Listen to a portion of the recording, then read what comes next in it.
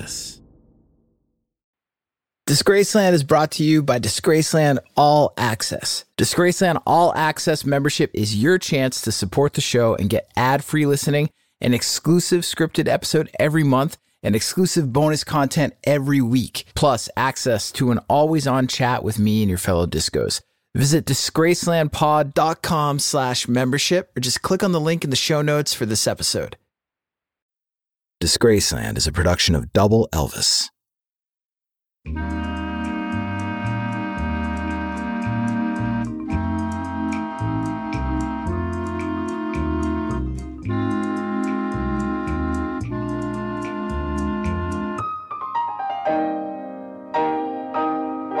John Lennon, his state of mind in the 1970s, and the circumstances surrounding his death are so complex that 2 episodes are needed to properly tell this story. If you're just getting hip to this now, I suggest you hit pause and go back to Disgraceland episode 13, or part 1 of the John Lennon story, where we discuss the voices in Mark David Chapman's head, his obsession with Lennon's rival, the musician Todd Rundgren, John and Yoko's drug bust, and May Pang. In this episode, we finally get around to some great solo John Lennon music, unlike the music played at the top of the show. That wasn't great music. That was a preset loop from my Mellotron called Bolero Clarinets Low, MK1. And I played you that loop because I can't afford the rights to Midnight Train to Georgia by Gladys Knight and the Pips. And why would I play you that specific slice of Leaving Train cheese? Could I afford it? Because that was the #1 song in America on October 31st, 1973. And that was the day that John Lennon found himself hungover in Los Angeles, estranged from his wife, and subconsciously trying to drink himself to death before an assassin would complete the job 7 years later. On this episode, a lost weekend, leaving trains, a determined assassin, and a dead Beatle. I'm Jake Brennan, and this is Disgraceland.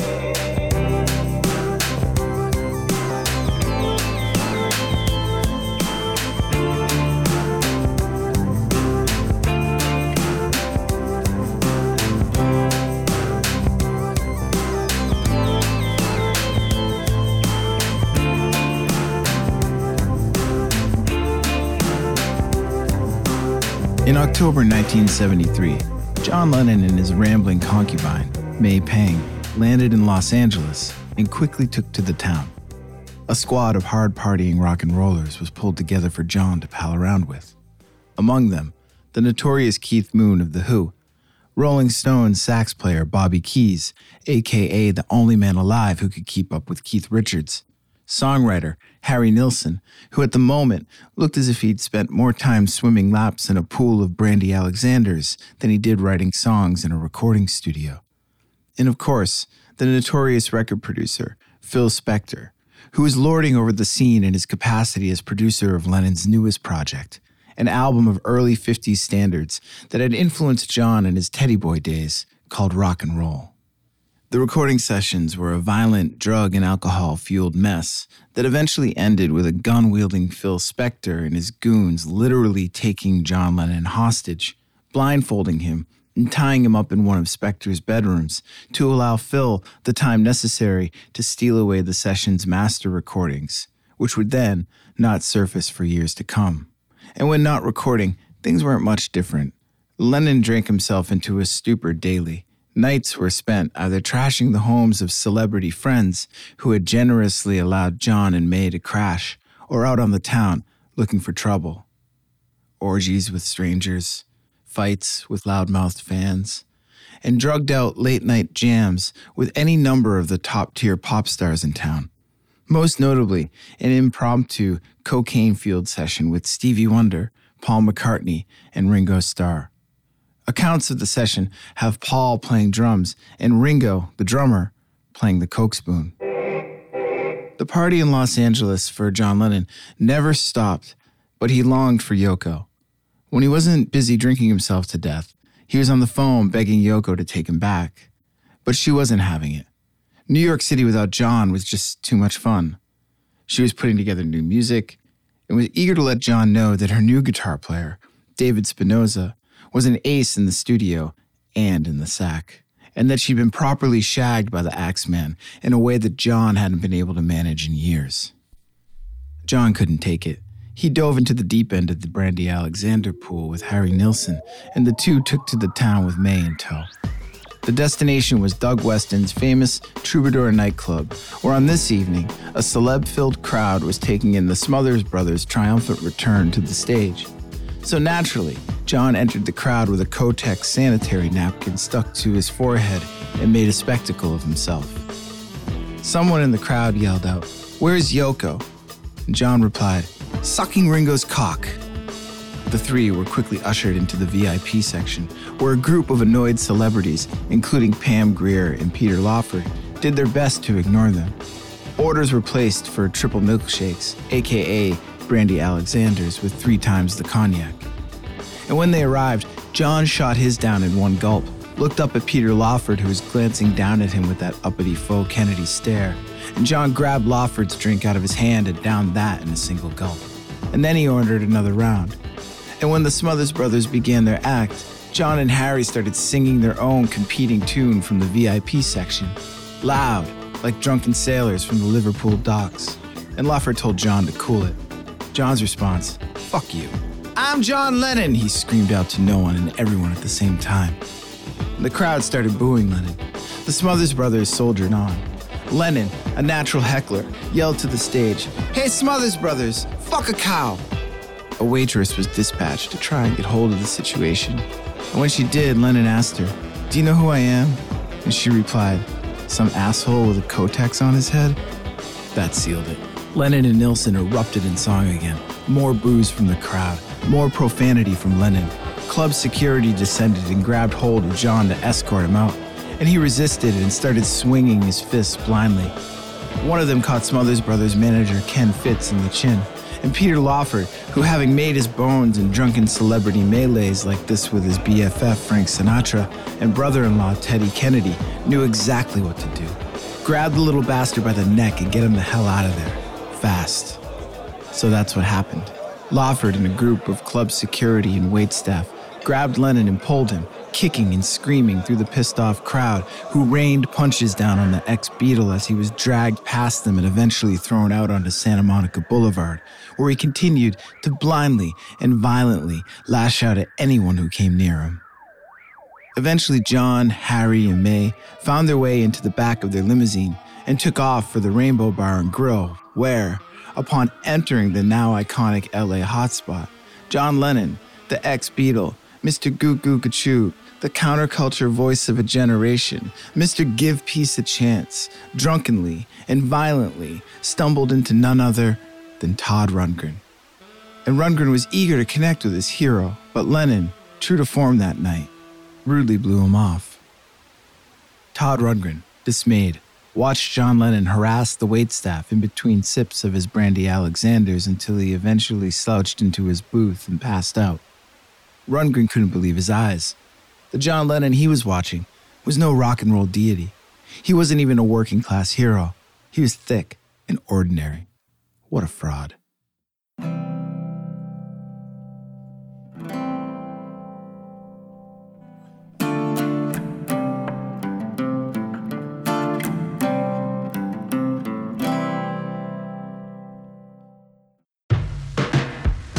Hey, do you love bad movies? I'm talking about movies where Jason Statham saves the day, or a Lifetime thriller about a killer flight instructor, or basically anything made in the 1980s that was set in the not-too-distant future. Now, if all of that seems up your alley, then you are going to love the podcast, How Did This Get Made? I've been listening to this podcast, it seems like, for forever, and I keep going back to it because it is hysterical. Every episode, comedians Paul Scheer, June Diane Raphael, and Jason Mantzoukas dissect the best, worst films ever made and their often bizarre production stories. Some of you guys are going to know Paul, June, and Jason, the host, from many of their appearances in films, animation, television, on stage, these improv, these guys are great comics. And they're just funny as hell. And these episodes are hysterical. They just did this episode on this cult action movie called Samurai Cop. All right, just that title alone tells you that it's going to be funny to digest, where the star of this movie, of course, is a stuntman, goes to prison after filming because they stole a Rembrandt painting at gunpoint from a church, of course. The best part of this podcast is these guys watch these movies so that you don't have to. And sometimes even they're joined by hilarious guests, Seth Rogen, Conan O'Brien. Okay, I'm not the only one who thinks this show is hysterical. What are you waiting for? Go listen to How Did This Get Made, wherever you get your podcasts. Hey Discos, it's Jake here. Thank you so much for listening to Disgraceland. Your support truly means a lot to me, and it's because of you that my team and I are able to make this show. If you want more Disgraceland, if you want more regular interactions with me and the community of Disgraceland listeners, or if you simply want to listen to the show ad-free, go to disgracelandpod.com/membership or just click on the link in the show notes for this episode. For just $5 a month, you can listen to every episode of Disgraceland ad-free. Plus, you'll get one brand new exclusive episode every month. You'll also get weekly unscripted bonus content, special audio collections, and early access to merch and events. There are 2 ways that you can support the show and become a member at disgracelandpod.com/membership. You can sign up using Patreon and listen to the show ad-free on Apple, Spotify, and most other major podcast platforms. And Patreon members also get access to all the other perks of membership and an always-on chat where I'll be interacting with you and diving deeper into the world of Disgraceland. But maybe you're currently an Apple Podcast subscription listener and you want to just tap into all the bonus audio content and ad-free listening that we're offering. We're also offering this membership as a premium channel on Apple Podcasts. However you choose to join, all you got to do is go to disgracelandpod.com/membership. Support the show for just $5 a month, $5, or sign up for an annual plan and get 2 months free.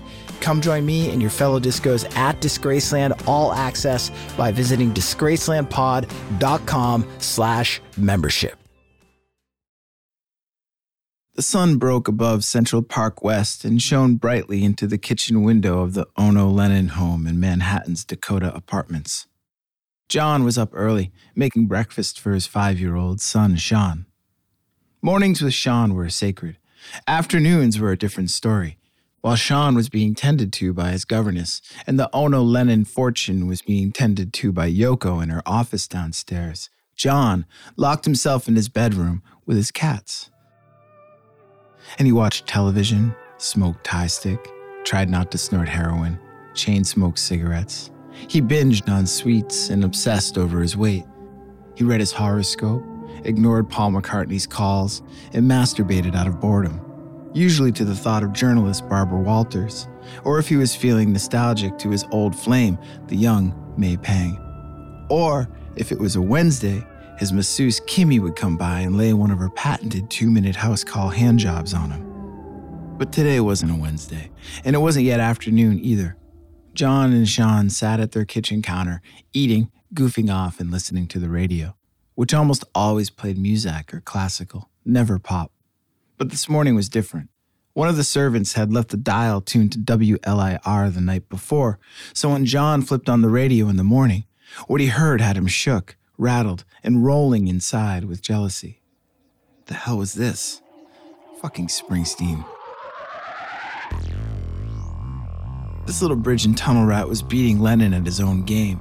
Heavy-hearted romantic cynicism dressed up as pop. Lennon's Double Fantasy, his first record of real creative consequence since the Beatles, was an earnest, hard-on-his-sleeve ode to family and wholesomeness. Initial reviews were mixed, and its first single, Just Like Starting Over, was stalled in the charts at number 8. And here comes Jersey's own wannabe Zimmerman, barreling up the charts with his excellent single Hungry Heart from the deeply rooted double album, The River.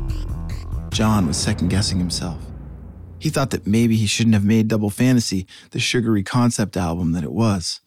Or shit, maybe he shouldn't even have included the Yoko songs. It was like pulling teeth from a pit bull trying to get her to sing in key anyway. He left Sean to his cereal, picked up the phone, and dialed up his producer, Jack Douglas. "Have you heard this?" He held the phone to the kitchen radio speaker. "It's incredible, Jack." "What am I doing?" dicking around with songs about milk and honey. It's 1980, Jack, and we're going to LA. Book a studio. We're gonna make a real record. A real John Lennon record. Call the guys in Cheap Trick. I'll call Ringo.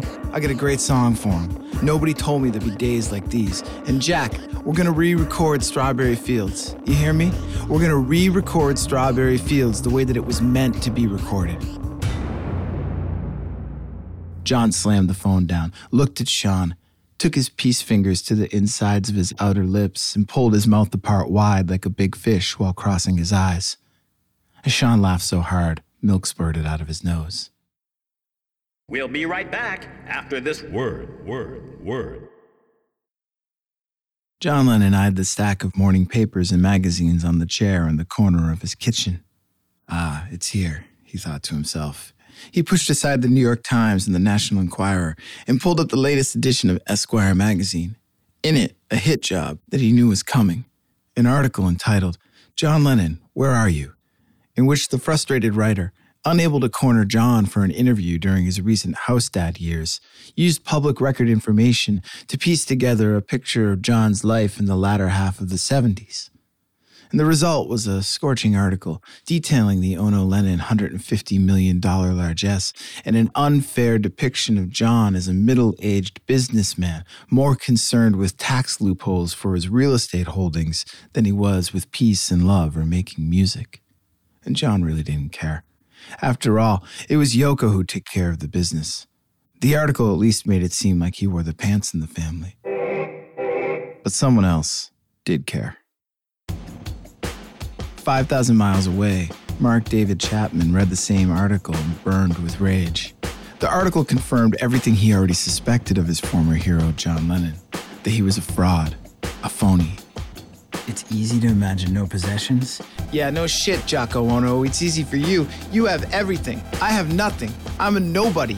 I mean nothing. Yet I'm the one who really cares, giving all my clothes to charity. I'm the one who's living an authentic life, not like the phonies. I'm not the fucking hypocrite here, man. The voices in Mark's head started to gather. The phony must die, said the catcher in the rye. Mark felt himself moving, finally, with a purpose. It was time. He bought a one-way plane ticket to New York City and packed light. Last night, the wife said, "Poor boy, when you're dead, you don't take nothing with you but your soul. Think. Where did you put those hollow points?" The phony must die, said the catcher in the rye. And on the plane, Chapman read and reread The Catcher in the Rye, J.D. Salinger's classic tale of teenage angst and alienation. It was the only thing that comforted Mark these days. In his mind, the book was hardwired to the idea of murdering John Lennon.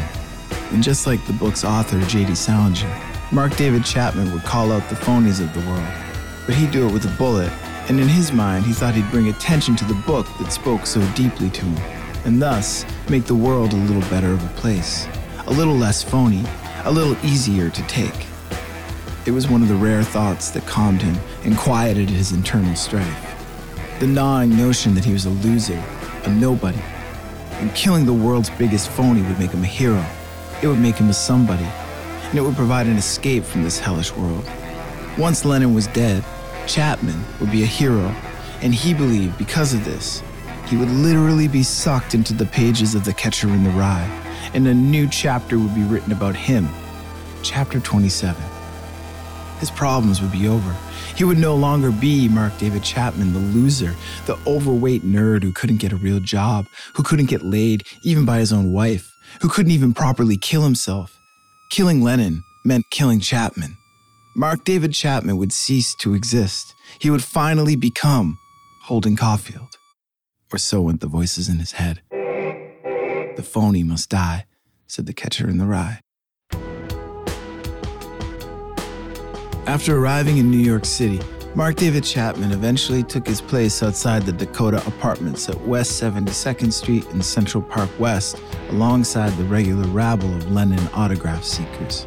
Clad in a black trench coat and a red scarf, clinging to a sealed copy of Double Fantasy under his arm and a dog-eared copy of The Catcher in the Rye in his one hand, happiness warmed his other hand from the touch of his gun, a snub-nosed .38 in his pocket.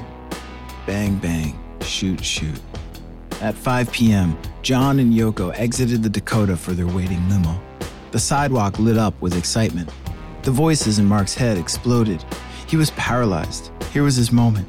He prayed to Satan to give him the strength to go through with what he came there for. But the sight of the John Lennon approaching diminished him, for a moment anyway. To a teenage Beatlemania fanboy, Chapman silently held the copy of Double Fantasy out in front of John, and John grabbed it without making eye contact and signed John Lennon 1980 on its cover. He then looked up at the fat-faced fan and with a smile handed him the album and said, "Here, is this what you want?" Chapman had no words, so Lennon bounded away into the limo and took off for a recording session with Yoko. Mark was beside himself with excitement. For a moment, the thought of killing Lennon was completely gone. John Lennon had spoken to him. John Lennon had asked him, Mark David Chapman, a question. And he felt, for a second anyway, that he was somebody. But the feeling quickly evaporated. The voices in his head were too strong. And the phony must die, said the catcher in the rye. And Mark prayed to God to give him the strength to not do what he had come to New York to do. And then, again, he prayed to Satan to give him the strength to do what he had come to New York to do. And the voices grew louder. And Mark settled in outside the Dakota and played the waiting game. He knew John would be back sooner or later. And this time, that's when Holden would make his mark. At 10:50 p.m. on December 8th, 1980, John Lennon's limo pulled up outside the Dakota. Yoko hopped out first. As she passed Mark David Chapman, he gave her an innocent, "Hello." And Lennon gave him a suspect look, one that said, "Who are you, you big fat greasy meatball, and why are you still hanging around outside my house? Don't you have a life? Fucking loser." And the voices came to life, big, bold, loud inside Mark's head. "The phony must die," said the catcher in the rye. "The phony must die," said the catcher in the rye. "The phony must die," said the catcher in the rye. "The phony must die," said the catcher in the rye. And as John Lennon passed by and headed under the Dakota's archway, the coward Mark David Chapman, in a fury, clumsily crouched into a combat stance and whipped the snub-nosed .38 out of his pocket. He took aim with two hands at John's back and squeezed off 5 shots in rapid succession. And when the first 2 bullets hit John's back, the force of them swung him around toward his assassin, and the next 2 pierced his shoulder and flung him backward into the door of the Dakota's outdoor security station, where he turned around again and staggered helplessly toward a shocked security guard, collapsed, and began to bleed out. Police arrived quickly, and it was immediately clear how grave the wounds were, so the 2 uniforms hoisted Lennon onto their shoulders, carried him out onto the sidewalk, then to the curb, and crammed him into a squad car taking off for nearby Roosevelt Hospital. Once in the car, they realized he was dying in their back seat, and one uniform asked the soon-to-be martyr, "Do you know who you are?" By the time they arrived at the hospital, he'd lost 80% of his blood, and John Lennon died just before midnight.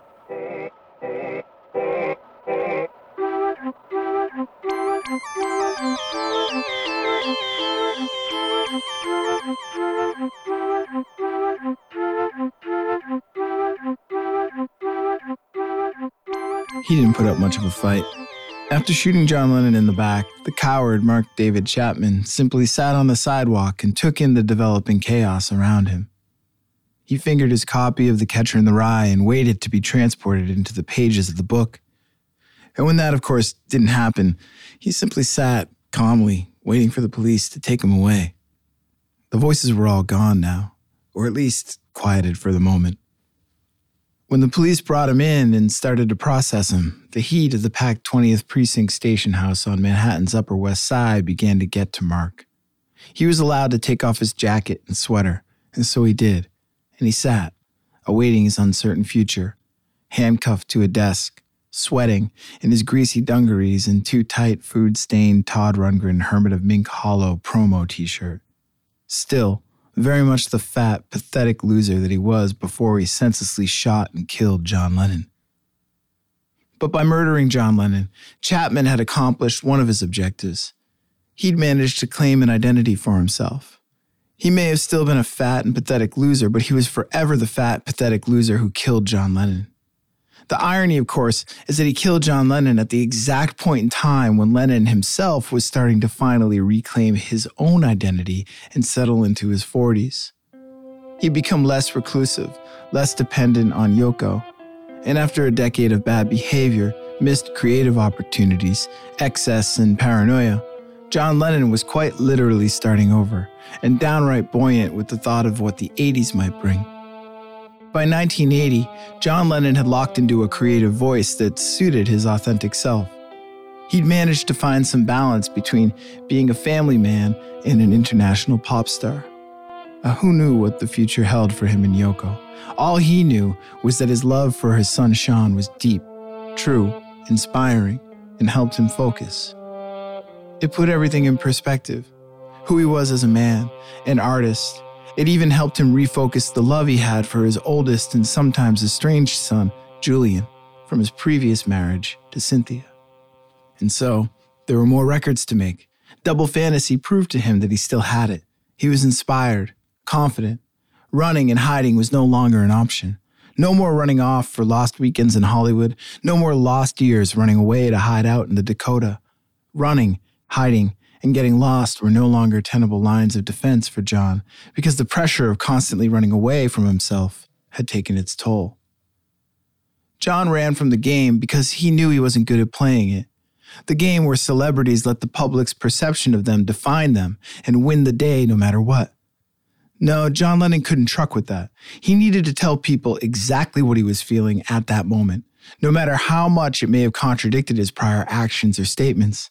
Hypocrisy be damned, authenticity, truth, in the moment, it was everything. And to many, before he was murdered anyway, this was confusing.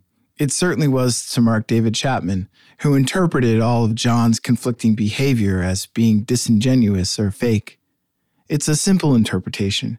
It's the interpretation of an adolescent, an interpretation that an angsty teenager might have. An angsty teenager, like Holden Caulfield from The Catcher in the Rye. The phony must die, said the Catcher in the Rye.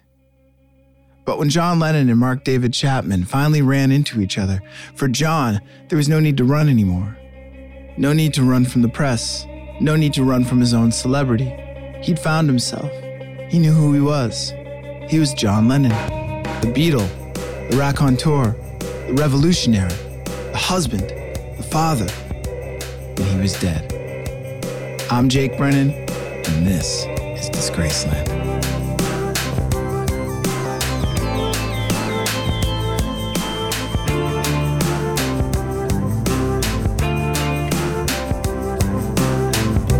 Disgraceland was created by yours truly and is produced in partnership with Double Elvis. Credits for this episode can be found on the show notes page at disgracelandpod.com.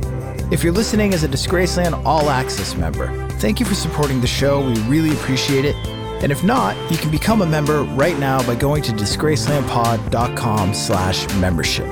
Members can listen to every episode of Disgraceland ad-free. Plus, you'll get one brand new exclusive episode every month. Weekly unscripted bonus episodes, special audio collections, and early access to merchandise and events. Visit disgracelandpod.com/membership for details. Rate and review the show and follow us on Instagram, TikTok, Twitter, and Facebook at DisgracelandPod and on YouTube at youtube.com/@DisgracelandPod. Rock-a-rolla.